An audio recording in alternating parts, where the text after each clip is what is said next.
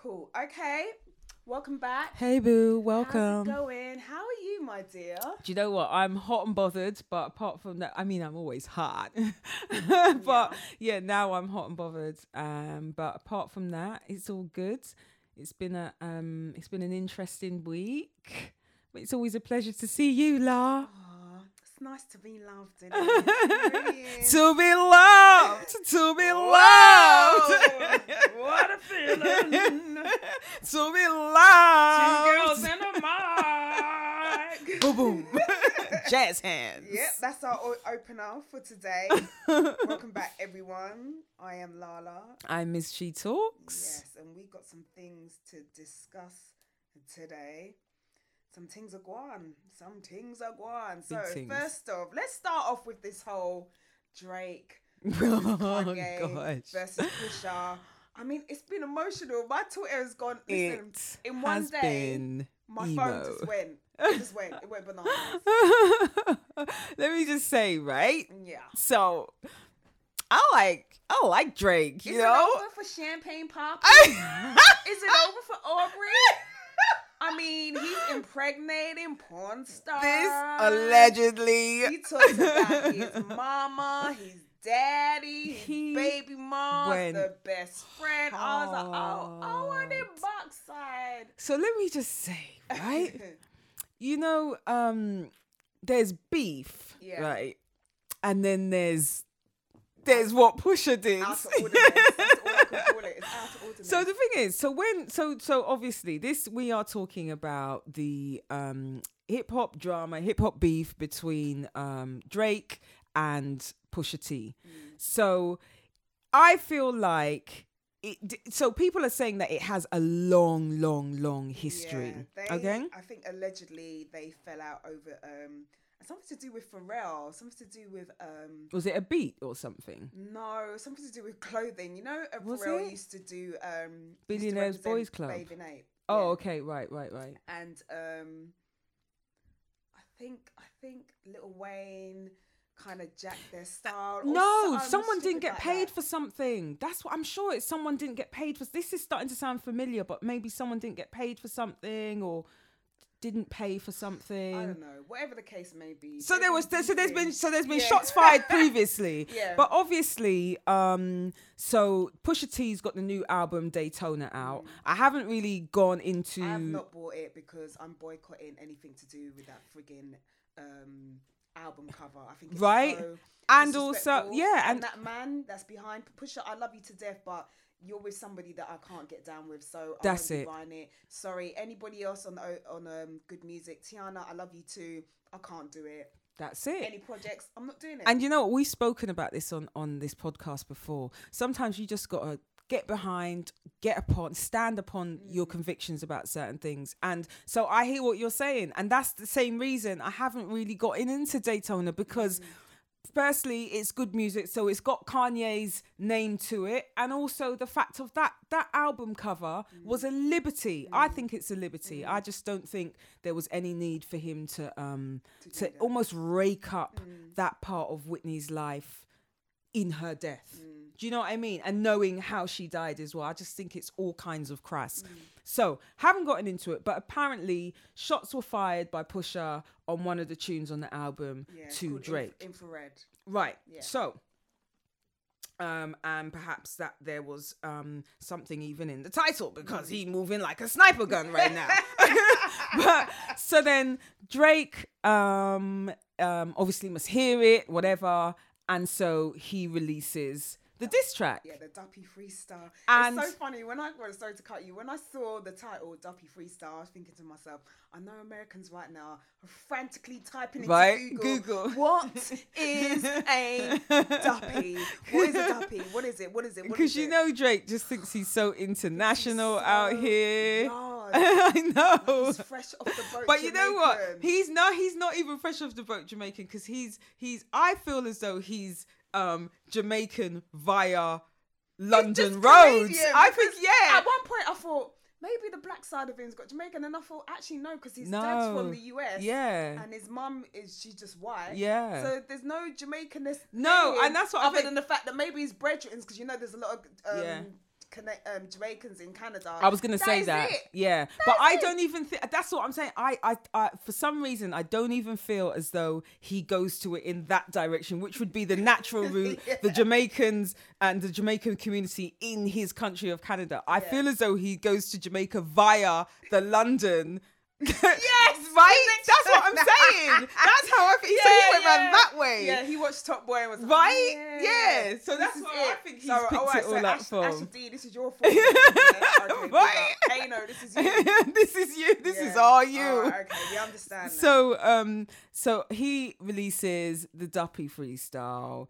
And he goes in on Pusha, and essentially the overarching headlines in in that track are that Pusha, you're not even really about that life that you used to rap about it with the clips. It was really not you. You're just kind of like a looker and a recital person. You're not pretty really, much. Yeah, I like how you summarize. Right, you ain't really about that life. And then the other insults were just about Kanye. Right. Yeah. So and then also, obviously, he released that, what was it? The invoice picture. Oh, yeah. God, yeah. I forgot about that. Yeah. So money owed for services rendered, reviving your career. Petty on 100. Petty on 100. So. But funny. Right. Definitely funny. And I think Pusha tweeted back, oh, you send the invoice for the other 20 or something like that. So at that stage, it was all good joshing. Good joshing hip hop fun. So then. And then we all went to sleep. And then, literally, 24 hours later, it was like. We woke up and there was carnage. Carnage. Pusha T spilt the tea. So he comes back with his track. What is his track called? Adidonis. The story of Adidonis. Adidon. Yeah. Right. Okay. So let's go through the overarching headlines in that track. It was so much. Drake, you were born out of wedlock. Mm-hmm. Your dad didn't marry your mum. Your dad left you when you were 5 years old. Oh dear, what a shame. Right. You are a waste man because you have this love child by a porn star that you have hidden away and that you're planning to bring out with something to do with some Adidas deal. Yep. That's even waste. Have I missed anything? Yeah, he said that his hair doesn't nap up right. Oh God. So questioning that took me out. I was like, I know everyone's going on about the mum, the dad, and this. No, you're but right. When somebody's like, your hair don't. So basically, he's implying that you don't really have a full identity of your blackness. Yeah. Hence why the face. Yeah, the cover of Drake. Or in blackface, and I have to say, when I first saw it, I was like, "Oh, Pusha, man, why would you Photoshop blackface onto?" I thought it was Photoshop, and then the clue bomb dropped. He was like, "Nah, this ain't no Photoshop. This dude did that. He actually did this, right?" So now I'm just like, "But Aubrey." You need to explain. Yeah, and the thing is, so that is, I don't know how many days ago that was now, but it is a number of days and counting since that happened. And the only thing that Drake seems to have done since then is issue some sort of press release about the cover, about the blackface picture. Right. So we're still waiting for a response to Pusha. And I'm just thinking, you know what? We have to treat Drake in the same way we treated Meek. Exactly. And this is the thing. There ain't no defibrillators in this game. First of all, do not panic. This is not going to affect his career or anything like that. However, it does leave a little stain on his legacy, which I believe Drake is very, very much aware of and would like to protect. Because he's sensitive. Costs. Fair enough. You know, everybody would want to do that. But at the same time, it's like, you're not a street rapper. You're not a battle rapper. You're a pop star. Again, which is fine. You make amazing music, and I will be there to buy your album. And as Pusha said, something about the millions don't something when someone else is counting it. Yeah, something about how it slices in. Yeah, the millions. Basically, you have to divide up the pie now. Yeah, between baby, more people involved, i.e., little Adonis, I believe his name is. But yeah, no, I think he let his ego get the best of him because of the Meek Mill situation. Right. Which essentially he won that battle. And actually he let that play out for the longest amount of time. He kept playing back to back at his concerts. And had screenshots and like God, I'm pictures. just Like, remembering he was it going in, now. like, you know, what's it, your girls tour? Is that a world tour or it's like girls tour? Or your yeah, girls them tour? lines there. And we all loved it. We all lived for it. So now you're in a similar situation. There was to some Meek. bars in back to So back. all though. you Drake fans, just fall back, because this is the nature of the beast when you step into, you know, battle rap, or when you're beefing and going back and back. There are no rules to this. And Drake wanted it, and he got it. And the thing is, let me be real about this. I don't really care enough. I ain't getting No, old neither out do here. I'm just enjoying watching Right? the back and forth. Right? I'm not that heavily invested in Pusha T or in Drake. I'm just enjoying Yeah. the sport of it. And that's the thing. I like me some Drake. He makes some good, catchy tunes.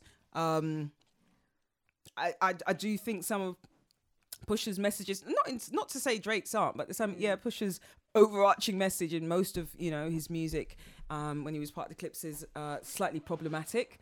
But it's hip hop, and I don't say that my whole reasoning and my whole love of hip hop is entirely in keeping with the rest of my politics. But on this beef thing, it is just purely entertainment to me. Purely. And if on an entertainment level, if I have to assess it, which is all that we're doing here, there are no defibrillators in this game. Drake has flatlined in this fight.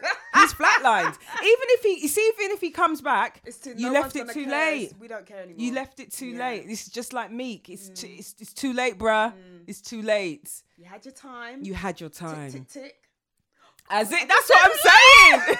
As he said, tick, tick, tick, tick, tick, tick. Do you think that line about his friend was out of order? It was too much. A lot of it was out of order. All of it was out of order. All of it was out of order. So what do you think about Jay Prince coming out and saying right, and saying that he's telling Drake not to back off, not to respond? It's just like, really, just leave it, just let it commence. But I understand where he's coming from in the sense that that's his money at the end of the day. So if you're sensible, like, bruv, don't mess up the bag. Don't mess up the bag. But again, he's a pop star. The thing is, who are we saying? It's whose money? It's Drake's money. Drake and this. But Drake's multi though. But Jay Prince, he's also involved in Drake.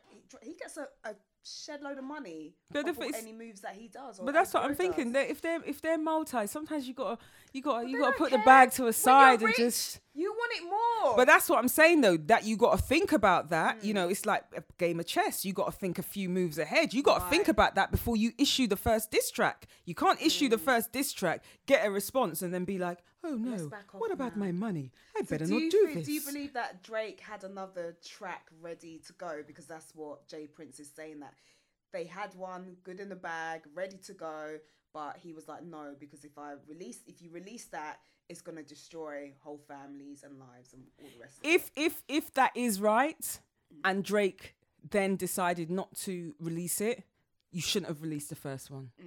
To me, it's like when people say to you, I want to tell you something. Oh, no, I can't tell you. I can't tell you. Don't start. None. Won't be none. But then I thought, what could you possibly say? I believe that if he does have a track, it's probably all to do with Kanye. And in that respect, I'm be like, well, he still loses to me. Because it would be easy. easy. Kanye's an easy target right now. Given his wife and his mental health and just his history, even if there are things that we don't personally know about Kanye, and I'm sure there's loads of stuff that we don't know, even the things that we do know would be enough if someone's clever enough to put them into a rhyme form and just go at him. But you know what, but think about that. It shouldn't actually be that. I can't, somehow I think that would be so wide of the mark that why should he make it about Kanye? You could have a couple of bars about with the Duppy freestyle, most of that was about Kanye. That's why I'm saying in the response now, what could you possibly have? Because why didn't you put it in the Duppy freestyle then? If you've got so much on Pusha T, do you know why I don't think he would have put it in the Duppy freestyle? Because it wasn't at that level yet. It was just, it was almost like almost like a careless diss. I'm just gonna throw this out there, kind of thing. But Pusha put some flames underneath it now. He put some fire on it. Yeah. So it's like, is Drake gonna respond in kind? And the thing is, if you're not, that whole thing that you said, it says a whole lot about Drake as a hip hop artist. Yeah. Because if we take it back, the whole genesis of hip hop is storytelling, right? And then the road that it went down was certainly kind of battling, and not any kind of like fighting battling, but you are trying to spit the best bars, and that in turn was like disses and cusses and but for bants, but the artistic nature of it, etc., etc. So that's an intrinsic part of hip hop. And if you're putting yourself out there as a hip hop artist, but then in the middle of a real hip hop beef, because to be honest, putting aside the disrespect levels, there were some clever bars. Like Pusha had some meta bars. The hair don't nap up right, and I know only certain folks are gonna understand. There was some layers to that. Within that. And if you wait from a certain community, and even the money thing, money not adding up right when baby, because there's the baby and there's baby and baby mama, right? And, you know, do you see what I'm saying? Yeah. So it's just like there's layers. Pusha had some real meta layers, and artistically, it was grimy. Drake, I feel like it was a lesson in how to, like, if you're gonna go at someone, because if you watch like regular battle rappers that go on, you know, these platforms where they're able to go against each other, they literally do their homework on their opponent, and they dig up the dirtiest, grimiest things that you can think of. So when all these Drake fans are like, I'm like, you can tell you lot are born in either early 2000s or the mid 90s, because this is what it is. Like, they go hard, and if you ain't got the minerals, mate, come out the game. So I completely agree with that, but also the point I'm making is this: his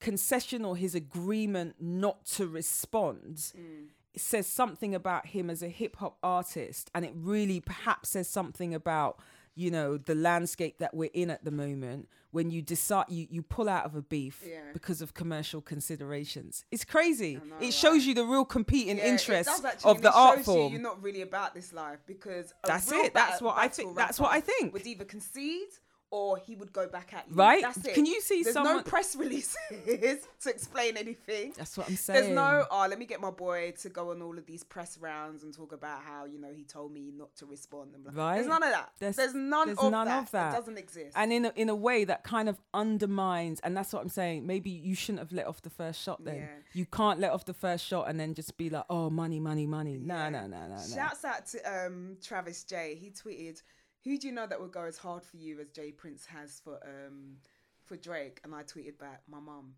That's the only person. I was thinking of my brother, for real. He was busting up. I'm like, that is the only person. Right.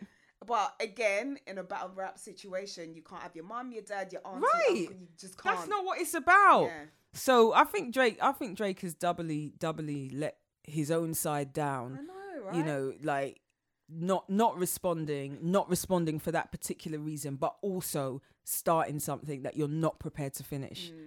Like, you're supposed to have planned all of that way in advance. I was listening to Joe Budden's podcast, and he had a great opinion on it. I love listening to Joe when, you know, these things kind of pop off, and he made a really good point about the fact that Drake is a bully, because he was referring back to the Meek Mill situation. He went, just went, and he goes, if you see how that situation kind of played out, it's like, we can't be feeling sorry for him right about now. Yeah, I don't feel sorry for him, definitely. I like him, but I don't feel sorry for him. That entire time, and he did, like, Meek was literally the underdog of the situation. Yeah.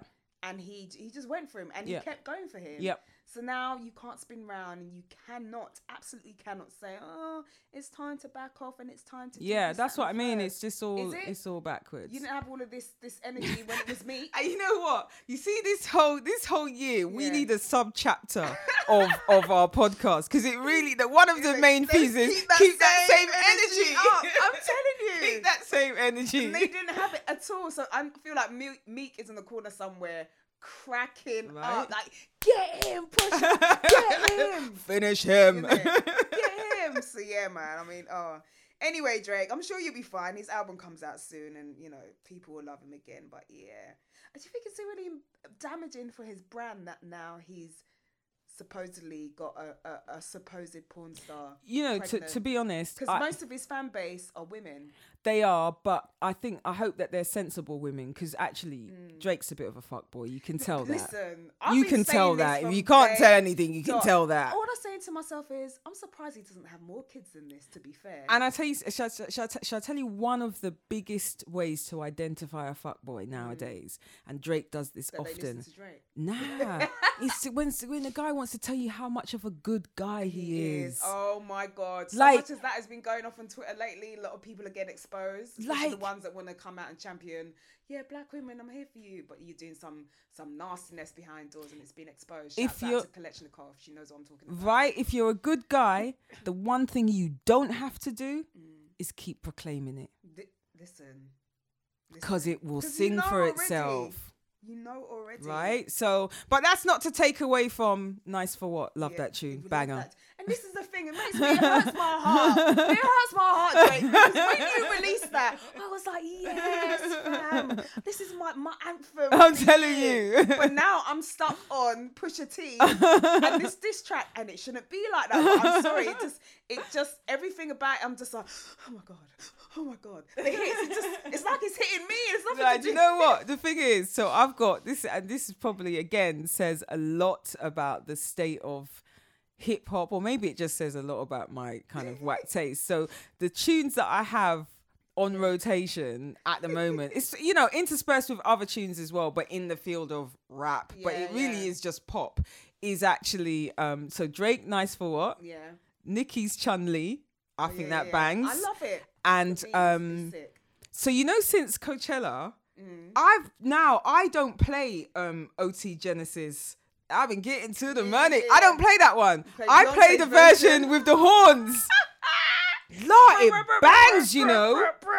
It bangs. Yeah. Like, it's given me a whole new lease of life Yeah. of that tune. So those are my God. jams at the Yeah, moment. man, Drake, you put a little bit of you could have just left it and we could have just all enjoyed Nice for What. I know. Now nobody remembers that song. No one. You tried to do a good thing for the girls and nobody knows. Damn it.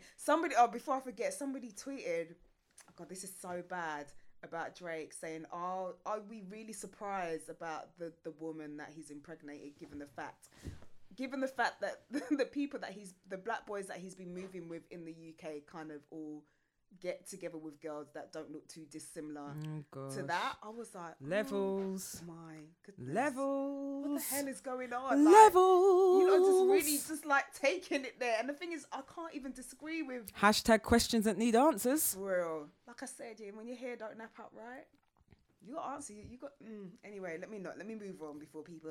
No, because you're really offending. And it's because, I'm shaking right don't now. understand, we're all the same. And then okay, great, whatever. I'm just saying questions need to be answered. So let us move on because we're done with them lot. They'll all be richer than us at the end of the day. Anyway, so God forbid. it really It's my don't portion matter. to be the richest person in this life. Amen. Throw some holy water on Right? it. Yeah, that's what I'm saying. So anyway, so today, are you familiar with Slumflower? On Twitter. Right. Okay. Yeah. So if you guys know, I'm sure you're aware of who she is right now. She is the kind of poster child of the hashtag Saggy Boobs Matter. She's an activist, a social media activist, social media influencer, and she's forever talking about, you know, the daily issues of being a black woman and how we're received in society, how we're treated by, you know, black men in particular. So she was invited on to BBC Radio. I can't remember which radio station it was, but anyway, she was asked to give her opinion on black men. So That's a really broad topic. Because basically the reason why I say that is that the video that's been going around is literally about it's a 30-second snippet. Right, so okay. if you're watching it, it just looks like she's exclusively talking about black men. But it's not. You know, with these snippets, it's always a lot longer than that. But they just use that particular snippet of what she had to say on that. So let me just see if I can pull it up quickly. Hang on a sec. So yes, if you go to the at BBC Woman's Hour, you can find. Okay, so that's Radio 4 Women's Hour. Yes. Right, okay. That's it. Oh, I've been on that. Hang on a sec. So I quite like listening to Women's Hour when I can. And the thing is, you know, every guest on there will only have a short period of time. So I mean, it's really broad to have someone on to speak about black men. Was it to speak about black men, or was it to speak about? No, I think she was just literally giving her opinion on that. I'm really sorry. I'm trying to pull it up. Okay, so my thing about that would be that it's a bit difficult to have somebody come on a national program with all that reach to talk about a subject so wide in a really slim allocation of time. Right. So I'm kind of concerned that you're telling me that she was on BBC. Okay, so here's a tweet. On our late night Women's Hour at Lauren Laverne meets interesting women from intimate and honest nocturnal conversations. This is at Slumflower talking about her photo that went viral and what it says about society. So I'm going to play the... Yeah, but what's the photo? What the photo is that she's talking about? That photo went viral because of what? No, the video of what she was saying. It's an audio video, it's not a photo. Oh, no, I thought you just said she's talking about a photo that went viral. No. She's giving her opinion in the video. So people have picked up on what she said in this little 30-second clip and they're not happy with her. Oh, okay. I think I get you. So let me just play it. Sorry.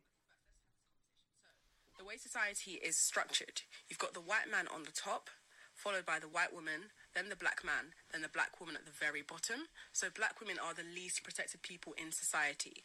Now, I posted that photo and I got loads of abuse from black men. Saying things like 10 out of 1,000, hideous, your hair is undone. There were black women making statements too along those lines, but why I didn't feel as disappointed by the black women as I was disappointed by the black men is because we have to understand that there's such a thing as a patriarchy princess, and what that means is someone who aligns themselves with an oppressive group so that they feel like they have more power. I see that all the time on my timeline. In the community, black men aren't doing enough to protect black women, and so there have been so many jokes where black men have used black women as the footstool of their jokes. So like, oh, you're too dark, too wearing red lipstick and all these things. So that's colorism, and that's a whole different conversation. And why it affected me that black men made those comments about me was because I expected a lot more from them. They are in a position to be protecting me, not me having to protect everyone else. Okay, so I kind of get, that's why I was asking about, so the subject seemed to be specifically, she's talking about a photo that she posted that went viral, and when it went viral, people were sending her derogatory remarks. So obviously she's, right. you know, the poster child, if you like, of the saggy boobs matter. That's how she's kind of known now. Right, so she created that hashtag. Yeah. So the reason why the hashtag, one of the reasons why the hashtag took off is because the picture that she's referring to was a picture of herself, and obviously her boobs, they sag. Okay? Right. So that is the picture that people were attacking. So she's talking about the backlash and who was, you know, the main people kind of attacking her for it. And notably as well, you know, it's one of the things that she mentioned in particular, talking about her hair being unkempt and all the things about all of that. So people have picked up on this, and some people are upset about the fact that she's gone on a mainstream platform and spoken about an issue. Spoken about an issue that that we have within our own communities. Oh, right, so the question I'm asking is whether or not we should actually have said conversations on mainstream platforms like BBC or Channel 4 or Channel 5, whatever the case may be. Like, is it, you know, conducive? Does it help us at all? Is it, you know? Yeah, I think, do you know what, I see where the issue would come from, and the difficulty is kind of like the difficulty that I thought was going to be the problem with that, which is I thought the issue was going to be that there was no kind of background and no kind of context to, and I don't just mean context about that specific issue, but like the long range of context to a specific situation. And I think we can, that can be the difficulty sometimes when you have a quote unquote black situation or something that's in our community that we want to talk about or that we do talk about, but then a snapshot of that conversation or one part of that conversation makes it to the mainstream, it is without the whole build-up, the whole context, historical and otherwise. And so that kind of, that can sometimes skew even the nature of the conversation. And not just that, then it invites comment, it invites critique, it invites criticism sometimes. Yeah. And that criticism is not properly steeped because it hasn't had the benefit of seeing the fullness of the actual conversation. Do you understand what I'm saying? Yeah. So I can see where an issue would arise with that. I definitely can, because as she had to even say, she knows she's got limited time. So she's talking about, you know, sometimes black women being the butt of black men's jokes. And she gave the example of, you know, black men saying, you know, black women shouldn't wear red lipstick. A$AP Rocky apparently came out and said that. And she said, and that's steeped in colorism, but that's a whole nother conversation. But actually it's not. If you think about it, it's all connected, but you haven't got enough time to get into it. But when we're talking about it in our own communities, we kind of do have the fullness of time and the fullness of history, and we see where it's come from. So I can see why some people may have a problem with the airing it out. And there's also this angle. Sorry to go on. Go ahead. But there's also this angle that oftentimes these platforms have spaces to fill, right? So we want a guest. We want a guest for this show. We want a guest for that show. We want a topic to talk about. So they're not giving you the platform because they care, because they empathize, because they feel for you. They're not giving you the platform because they're looking for solutions. They're giving you the platform to fill their airtime. Right? Ooh, what's the buzz thing on Twitter right now? Right? Let's speak to this young lady here because she's been very vocal about X, Y, and Z, and her, you know, her Twitter followers and it was trending in the thousands. Yeah, so yeah, and it was trending. But are we having this conversation with the real expectation that our listeners, or even people that are affected by the situation that we're talking about, can find sense out of it, can find solutions out of it, can find any kind of anything positive out of it, or is it just the airing? Right. And I can see where that even the more I say to it, it's problematic. It's a bit of a catch-22 situation, because whatever you do, even if you went on there and was quite, you know, non-biased, shall we say, and said, you know, this is my experience, but also I understand that this is the experience of black men and they go through this and we go through that, blah, blah, blah. Even if she took that kind of stance, I still feel like people would have a problem with it. My thing is, I don't have an issue with people going on mainstream platforms to talk about the issues within our communities, but I do think we have a certain responsibility to make sure that when we do talk about these things, that we do it in a way that it is quite clever, in the sense that, you know, you have to also realize that as much as there is a larger audience of maybe non-black people who are listening, we also consume in those platforms as well. Right. So if you're talking, make it apparent that, you know, I'm from your community, so I'm going to be speaking to you primarily, so that we understand where you're coming from. And if you're going to talk about it, you talk about talk about as much time as you can within the short space of time that you can. Try to get in there both points of views if you so can. Give a balanced view, essentially. Give a balanced view, because I think most of the issues that people have with Sunflower, I believe her real name's Chidera, is that they feel like she's she's Igbo. She's very anti-black man, and I don't believe that she's anti-black man. I feel like she's anti-stupid black men, and we know that those black men exist. Right. And I sometimes feel like the problem that people have with her and other women like her is that they don't like the fact that they're being called out on their shit, and now it's being called out even more, and they're being exposed on a wider platform, which means, oh God, Jesus, and I think, for me personally, I feel like sometimes black people, we like to appeal to the better side of white people. Yeah, respectability politics. Yeah, so if we look bad in front of them, then we just look bad all the time. How about what you were doing is bad anyway? Why is it now that you feel like, oh, you know, it's a problem now because white people know about it? We've been known about it. It wasn't a problem then. Yeah. You know, yeah. this has been going on for some time. Was it not a problem then? Yeah. So now that she's on a mainstream platform, all of a sudden you got issues. What's the issue? Yeah, no, I see that as a valid argument, and I mean, you know, this also goes back to the point of, you know, if we are about this assimilation life, then this is what it is. You know, then you are out there talking on these platforms about these issues, and you know what the platform is. I was having quite a separate conversation with somebody yesterday, in fact, about the whole Raheem Sterling debacle. I know we're going to come to that.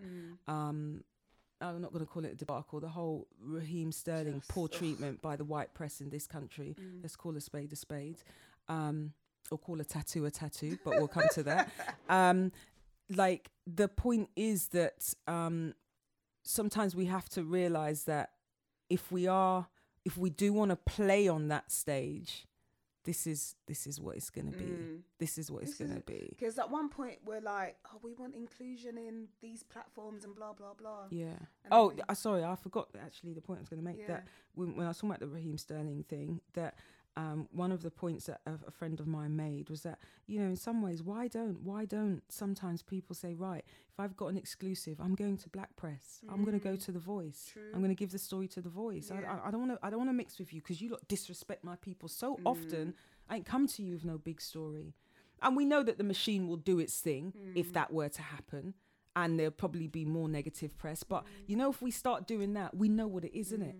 We know what it is. So we'll see what the machine, because I now see what's going on with Raheem Sterling. Like I said before, your friend made a brilliant point. Why do we keep going to Express? It's because we want to be included in what the mainstream is doing. That's what it is. And like I said, so we can't have it both ways. We can't have it both ways. It's like 1 minute you don't want them to know, the next minute, can we come in, please? Which is it? Yeah. You know, make up your mind. What is it? And then it goes even further back, because then in the efforts of these platforms trying, and I put that in inverted commas sometimes, trying to be diverse and trying to be inclusionary, they also have to realize it's not just, let me take this issue and plonk it here. Because this issue has its own history. It has its own roots. It has its own you know, like, and DNA they're included in that history as well. They try to make out like it's a singular thing. Like, I was talking to, shouts out to Rance, we were talking about the whole knife crime and drill music and this kind of thing, and you know, we were just saying that, you know, this has been going on for forever, you know, knife crime, gun crime, and I do believe that the stats show that they haven't gone up or down. They've actually pretty much the same as they were 10 years ago. I said the only difference is the fact that ages. Areas, not even that, areas that you live in, I'm from, that you're from, other people that look like us are from, Brixton, Harlesden, Streatham, Clapham, wherever the case may be. These areas are being gentrified. There's money being pummeled into this. There's another group of people that are moving in. So now it's a problem for London. Now knife crime is a problem because these people are being affected. The prices of their homes are being affected. They can't live in areas where people are being stabbed left, right and centre. That can't happen. So now it's a national issue. Why was it not a national issue 10, 15 years ago? Yeah. And that's what it is. They don't care if the kids are out here killing each other. They don't have business. But you're doing it on my man's, you know, Foxton's homes that are trying to be sold for £1 million plus. And so it becomes something that's kind of noteworthy. And but this is it. So now it's like, oh, now we're involved. Oh yes, this is a problem. Really? You know, it reminds me of, although it's kind of like inverted. I don't mean to like derail the whole thing, but I was just reading an interesting thing. An interesting article yesterday or day before about the legalization of cannabis in Canada. Right. And they were saying that somebody was writing an article, and they were just saying the perversity of it is that so they're going to legalize it so that you can have up to a certain amount. You can grow a certain amount of plants. You can have a certain amount. You can do what you want. You can trade it with friends. You can give it things that used to be possession, things that used to be possession with intent to supply, like the UK version of the offences. They're going to be decriminalised now. And then all the people now who are in these big companies who are top top guys in these big companies now are people that used to be like maybe like police officers, judges, councillors and commissioners who were for all these penalties against people like that. So it's like, I was reading it and I didn't actually think it was a very well presented argument on some levels, but there was a certain kind of bottom line that made me just think, nah, that's absolutely fucking perverse. So you had some politicians who were saying that to legalize, or a particular politician he'd quoted was had said that to legalize cannabis was the same as to legalize murder. What? Now it's been decriminalized. He's some top dude in some company Really? that's making money off it, and then now he's saying, oh well, you know, I did my research on it and I found that actually, you know, pot wasn't as bad as that. But what about the rhetoric? What about what you were saying before? What about all the people that you know smoking it, Sheza? like seriously? So Yeah. it's just, you know, now in my brain I don't even know how I got to this point, but there is some serious kind of hypocrisy and you know, you can take one stance on something at one point, but then later on down the line in history you're on some whole new wave about it. So as I said, I don't know how I got here. Yeah, but we're gonna go on and talk about Raheem Sterling. Oh yeah. And the ridiculous treatment he's been given La. by the press. I've never seen anything like it in my life. God. I'm just like, the man's not allowed to go into Greg's. He can't buy his girlfriend anything. If he's seen in Primark, that's a problem. He just can't. He can't buy his mum anything either. Did I say that already? I feel like I'm going mad. bad, man. I'm going mad. It's bad. I'm like, this is a young man who wasn't born with a silver spoon in his mouth, is looking after his wife, his mum, not doing anything, you know, just totally wild and out there. No, he got a gun tattoo. Oh, Laura. okay. He got a gun tattoo. Okay. And as Piers Morgan said, that is tantamount to celebrating gun is it? culture. Can Is you this imagine? the same man that's a huge Gunner supporter, i.e. Arsenal, i.e. their emblem is what? Is it Big it off not? cannon. Right. So what are we doing? What are we saying? I don't understand. Like seriously. So Raheem Sterling said that the tattoo is unfinished. That it is. He said it's to do with the fact that he shoots with his right leg, and so he's got a gun on there. But he's also said that his dad was killed, shot dead when he was, I think he was 2. So he would never touch a gun anyway. And there's going to be, I think, some kind of imagery to do with that. But why should he have to explain It's that? his body, Piers. I don't understand why anybody would choose to focus on that, on this young black boy's leg, when there's people out there are other footballers out there who have gun tattoos that you're not making any noise about, that nobody hears a peep about. You have this young black man who is not involved in criminality, who is excellent by all accounts, because I don't, you know, I'm not a Liverpool fan and I'm not a Man City fan. I ain't a Man United. I'm London. Yeah. And Raheem Sterling ain't played for Arsenal, and that's who I support. Let me put that out there, right? But he's excellent by all accounts. Yeah. And apparently he's from Northwest London, so I'm banging for him anyway, right? But you don't want to choose to focus on that excellence. You don't want to hold him up as something to say, listen, young black boys, if you really care about the so-called issue, listen, young black, this is what you can be with excellence and commitment and training and discipline.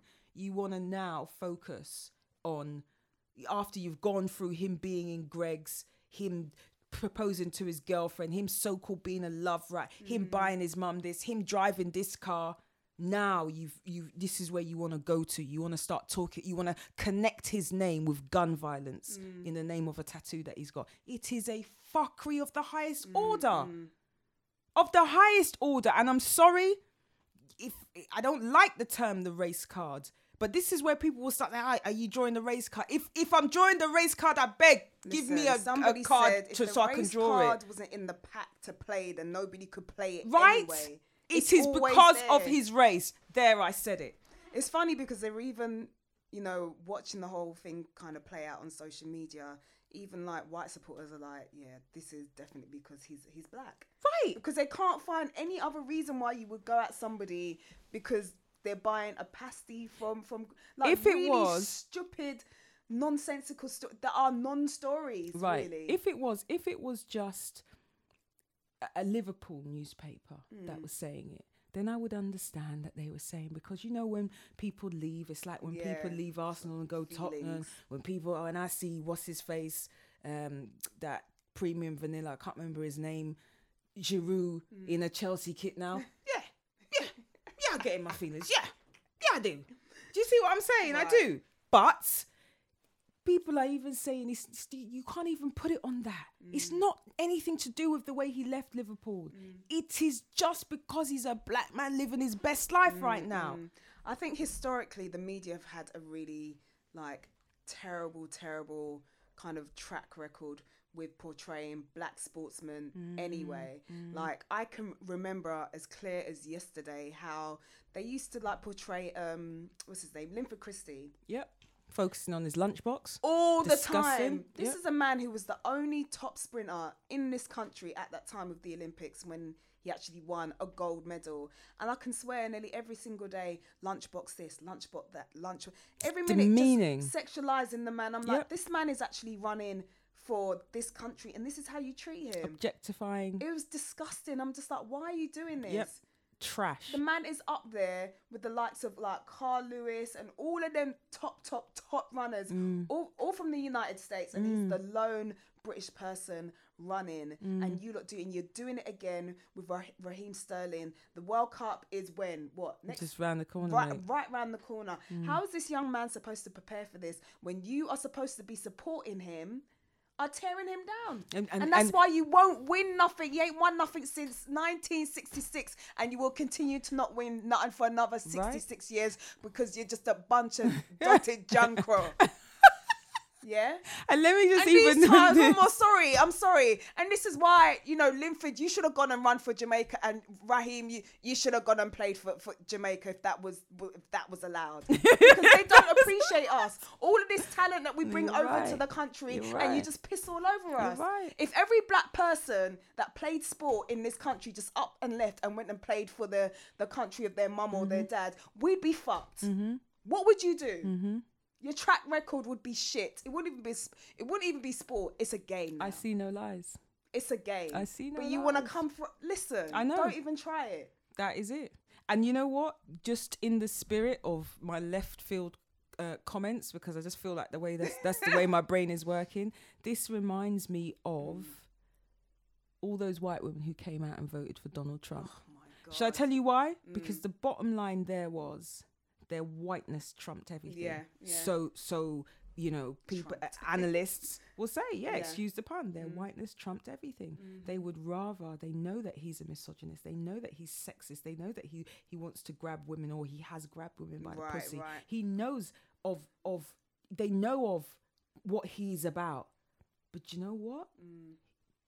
Put him in there because it means we keep our position. Yeah, because he's saying make America great, and we know what those words really mean, means right? We'll be okay. So they come out and they vote for him, and it's the same way I feel as though the press, the white press, you know, as much as this nation loves football and they would love to go far in the World Cup, they can't rein in that disdain that they have for him and his blackness and him living his black life.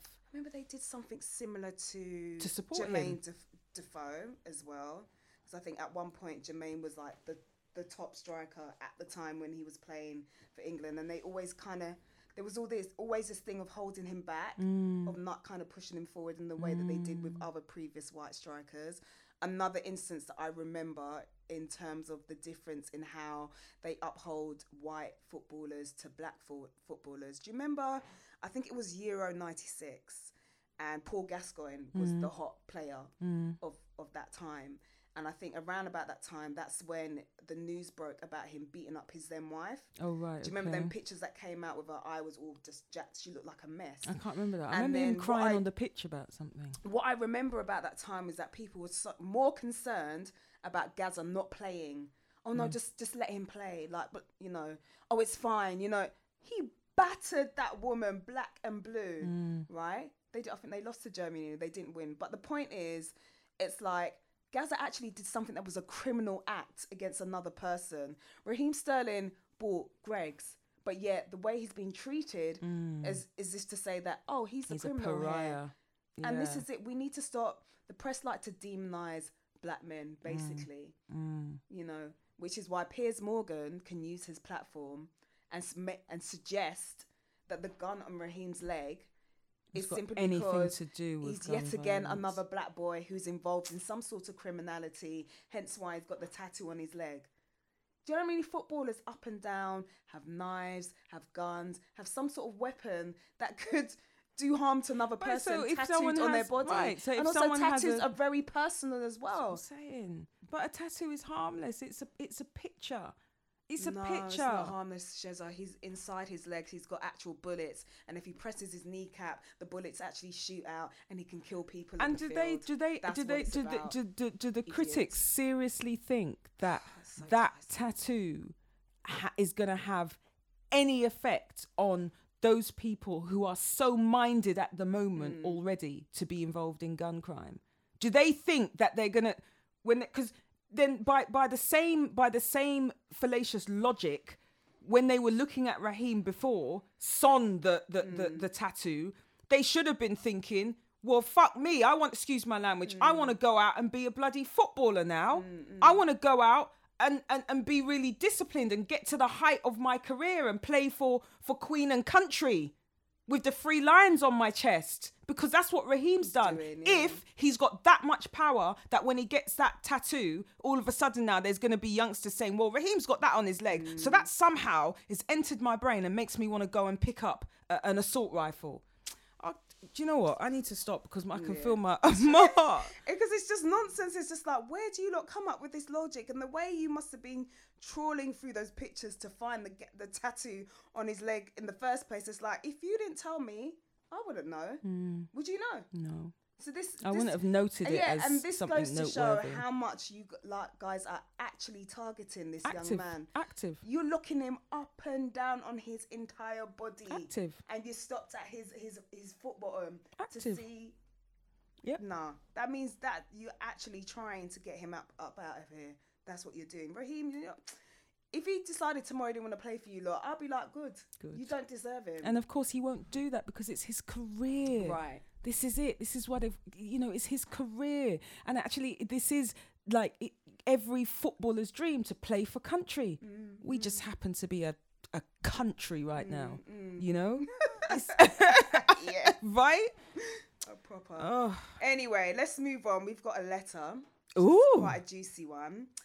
And it starts, dear ladies, I'm sighing because it's a deep one. I'm writing to you because I'm in a dilemma with a very good friend of mine, or at least someone who I thought was a friend. I have a friend who I've known for some time now. About 2 weeks ago, I told her that her boyfriend was hitting on me. I was very nervous to tell her, as I was worried about the way that she would react. Naturally, she was very upset, but she seemed very grateful at the time that I had told her. Since then, it's also been revealed to me and to other people within our circle that he's been hitting on other women within our circle. Oh, God. Yeah, I thought that after telling her, I'd give her a little bit of time to kind of compose herself and to kind of obviously sort things out with her boyfriend. So I called a week later, okay? To my surprise, she turned around and said that I was more or less to blame for what happened. Obviously, her boyfriend has got in her ear and fed her a bunch of lies. I'm really upset about this, as she's one of my really close friends. She says she doesn't want to talk to me anymore, but I really valued our friendship and I don't want to totally finish things with her. What should I do? What can you do? I beg, Yeah, leave that I'm in, telling Joe. you, there's nothing. She's already told you she don't want to talk to you. So you've done the best thing possible and you've told her the truth. I think had you not told her anything and she found out by other means, it would be... You're damned if you do, you're damned if you don't. Because it would be, why didn't you tell me? You let this happen. Yeah. Why didn't you tell me? And now... So you're damned if you do, you're damned if you don't. But, you know, she's now paid her money and she's made her choice. She will choose, she has chosen not to believe you. She has chosen to side with this guy. Because even if she could have said, I believe you, but I love him. Yeah. I believe you, but I'm so desperate. I don't think I'm going to get anything better than this. So I'm going to stay here, right? So I'm going to stay with him, but I still want us to be friends. But she hasn't. She says she don't want to talk to you. So she's made a real big judgment call. Maybe that's what's kind of bugging her, the fact that she's turned around and said to the girl, I don't want to talk to you. So in my head, that makes me think he has got in her ear because... For her to not want to talk to you, he's clearly said something about you to kind of defend his nastiness, essentially. And now she's like, rather than speaking to you about whatever it is that he said, she's just cut you off. Yeah. Because sometimes it just means that if I ask her, it means I'm going to get the truth of the matter. Yeah. And maybe I don't want to hear that. A lot of women do that. Yeah. A lot of women do that. So she's buried her head in the sand, but that's what I'm saying. But then she's made all this stuff about, I don't know what to do. I don't want to finish it. Like the choice has been taken out of your hands. She's cut you off. She's cut you off, and you need to hold that. And really, it's a painful thing to hold. Yeah. It's a very hot bun to hold. Other people who have it's transpired he's been messing with. It's not even outside of your group, it's within your circle. So you can see where she's gearing up to, what a future she's gearing up to with him. And I think also you're kind of vindicated as well, because if other people are now aware of his behavior and then they hear that the two of you have quote unquote fallen out, well, the explanation is clear. You don't have to even really kind of bite your tongue. You say, well, this is what happened. I said my piece and it wasn't, it wasn't welcome. So you don't even have that added fear, not that you may have had it, but you don't even have that added fear of, oh God, what are people going to think? I've fallen out. Maybe they're going to think I'm in the wrong. No, it seems like people know what this guy is like, but this girl is, she wants to ride it out. Yeah. And sometimes you just leave them to it, because if she's not aware, well, she's aware of it now, but if she's not willing to admit to what's happening, I feel like sometimes you need to be hit over the head with a situation before you finally wake up. Yeah. Maybe this isn't her hit over the head moment.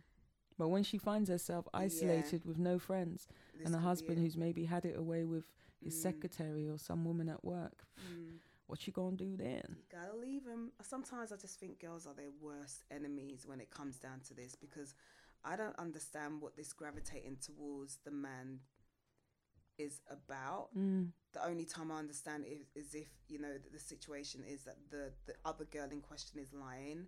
I don't feel like that's the case in this scenario. No, if she's writing letters about it. Right, exactly. So yeah, you just have to cut your losses, babe. And I just feel like as well, going back to the girl that chooses the guy, it's like, for what? Especially in a scenario like it's wild, especially in a scenario where that guy's hit on your friend. There's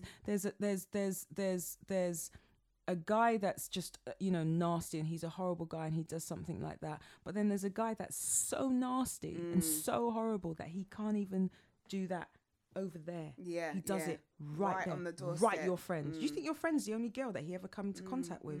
But he's still, whatever he has for you, the love that he has for you is not enough to dissuade him. Not there. Let me not poo there. Let me go here.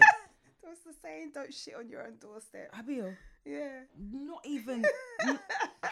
And he's happily just pooping all over the place. Levels. I'm telling you. Yeah. So to the women out there who just think, yeah, it's always do you watch Black Ink Crew? No, I don't. Okay, so I've talked about this show so many times, but they have two branches of it. They have the New York version and they have the Chicago version. So at the moment, the Chicago version is actually being run. Right. So it's on season 3, I believe.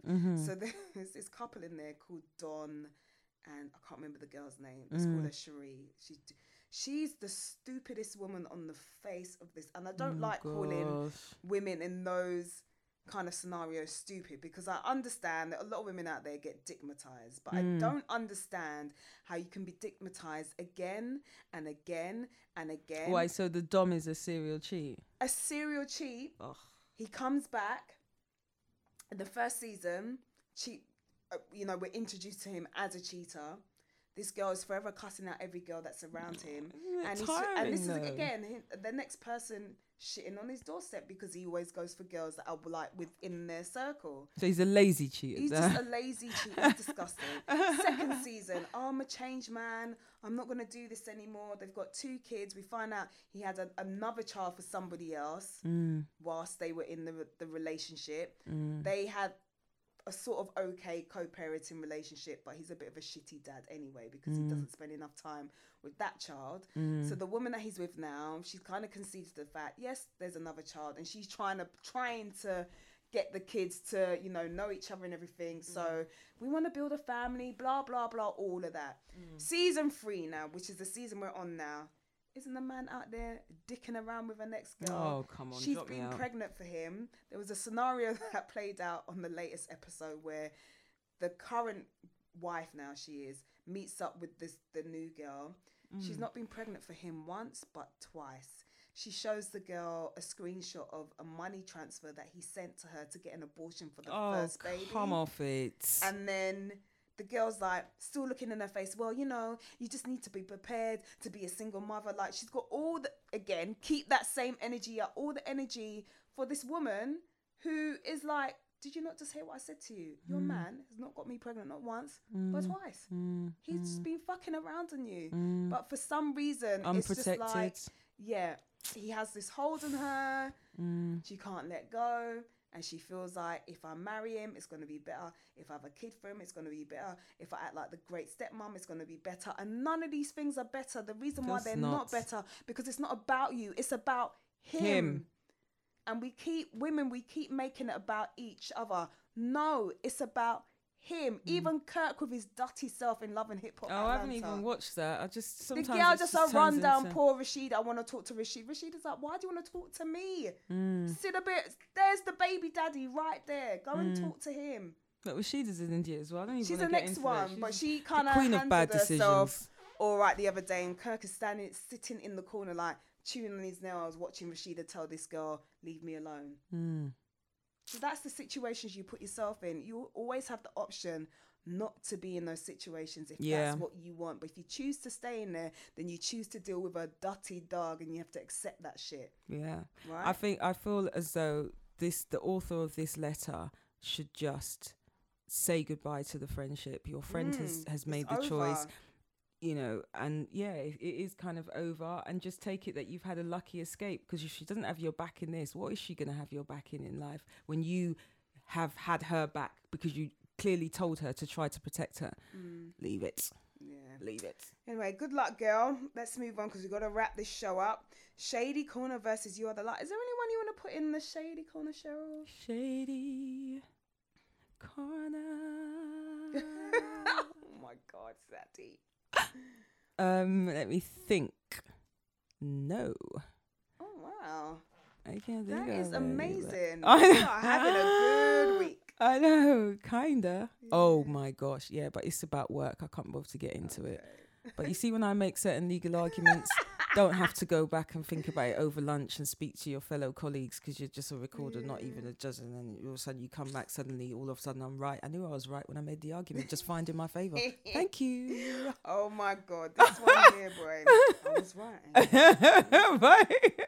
Oh my goodness. So no, no, I don't really have anybody that I want to put in Shady Corner. Who do you want to put in the light? Let's end it on a positive note. Yeah. On a positive boon. Who do we want to put into the light? I want to put. Okay, so I've got 2 things actually. Can I put my one of my sheroes, Serena, back in the light? Yeah. For that cat suit and for winning. because she's a I know winner. we're putting Shady Corner. Now that you've mentioned Oh my Shady gosh, Corner. I know who you're gonna say. The idiot journalist. reporter Come that off had it. the bare Come face off it. cheek, the nerve Come to off ask it. Serena Williams, is she intimidated by Maria, I'm a cheat and I take drugs, Sharapova? Is she intimidated by her because of her beauty? Are you trying to tell me Serena, who has beaten this woman 18 times out of the 20 that they have hit the tennis court together, that she should feel some sort of a way You know why I'm in even. regards to intimidation from that one there? But do you know why I'm even? Do you know why I'm even more irritated, and why that question? I would have just found a way to tell her in the most scathing yet polite way that I'm not even gonna come down to your very low level and answer that, because you know what that question presupposes. That question presupposes that I, Serena, am not beautiful. Right. There's so many layers to that question. It's implied in the question, so I'm not going to answer it. I'm not going to answer it. Maybe I don't. Are you intimidated? That's another level. Yeah. That's another level, that you dare to come here on this stage and this platform and ask me that.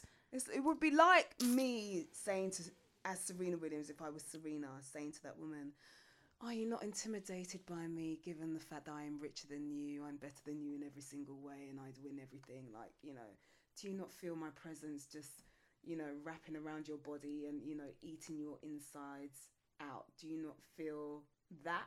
Do you not feel the intimidation at all? Like, all over you? What is it that you earn per year? What? But we'll go back to it. Yeah. If the card's not in the pack, I can't play it.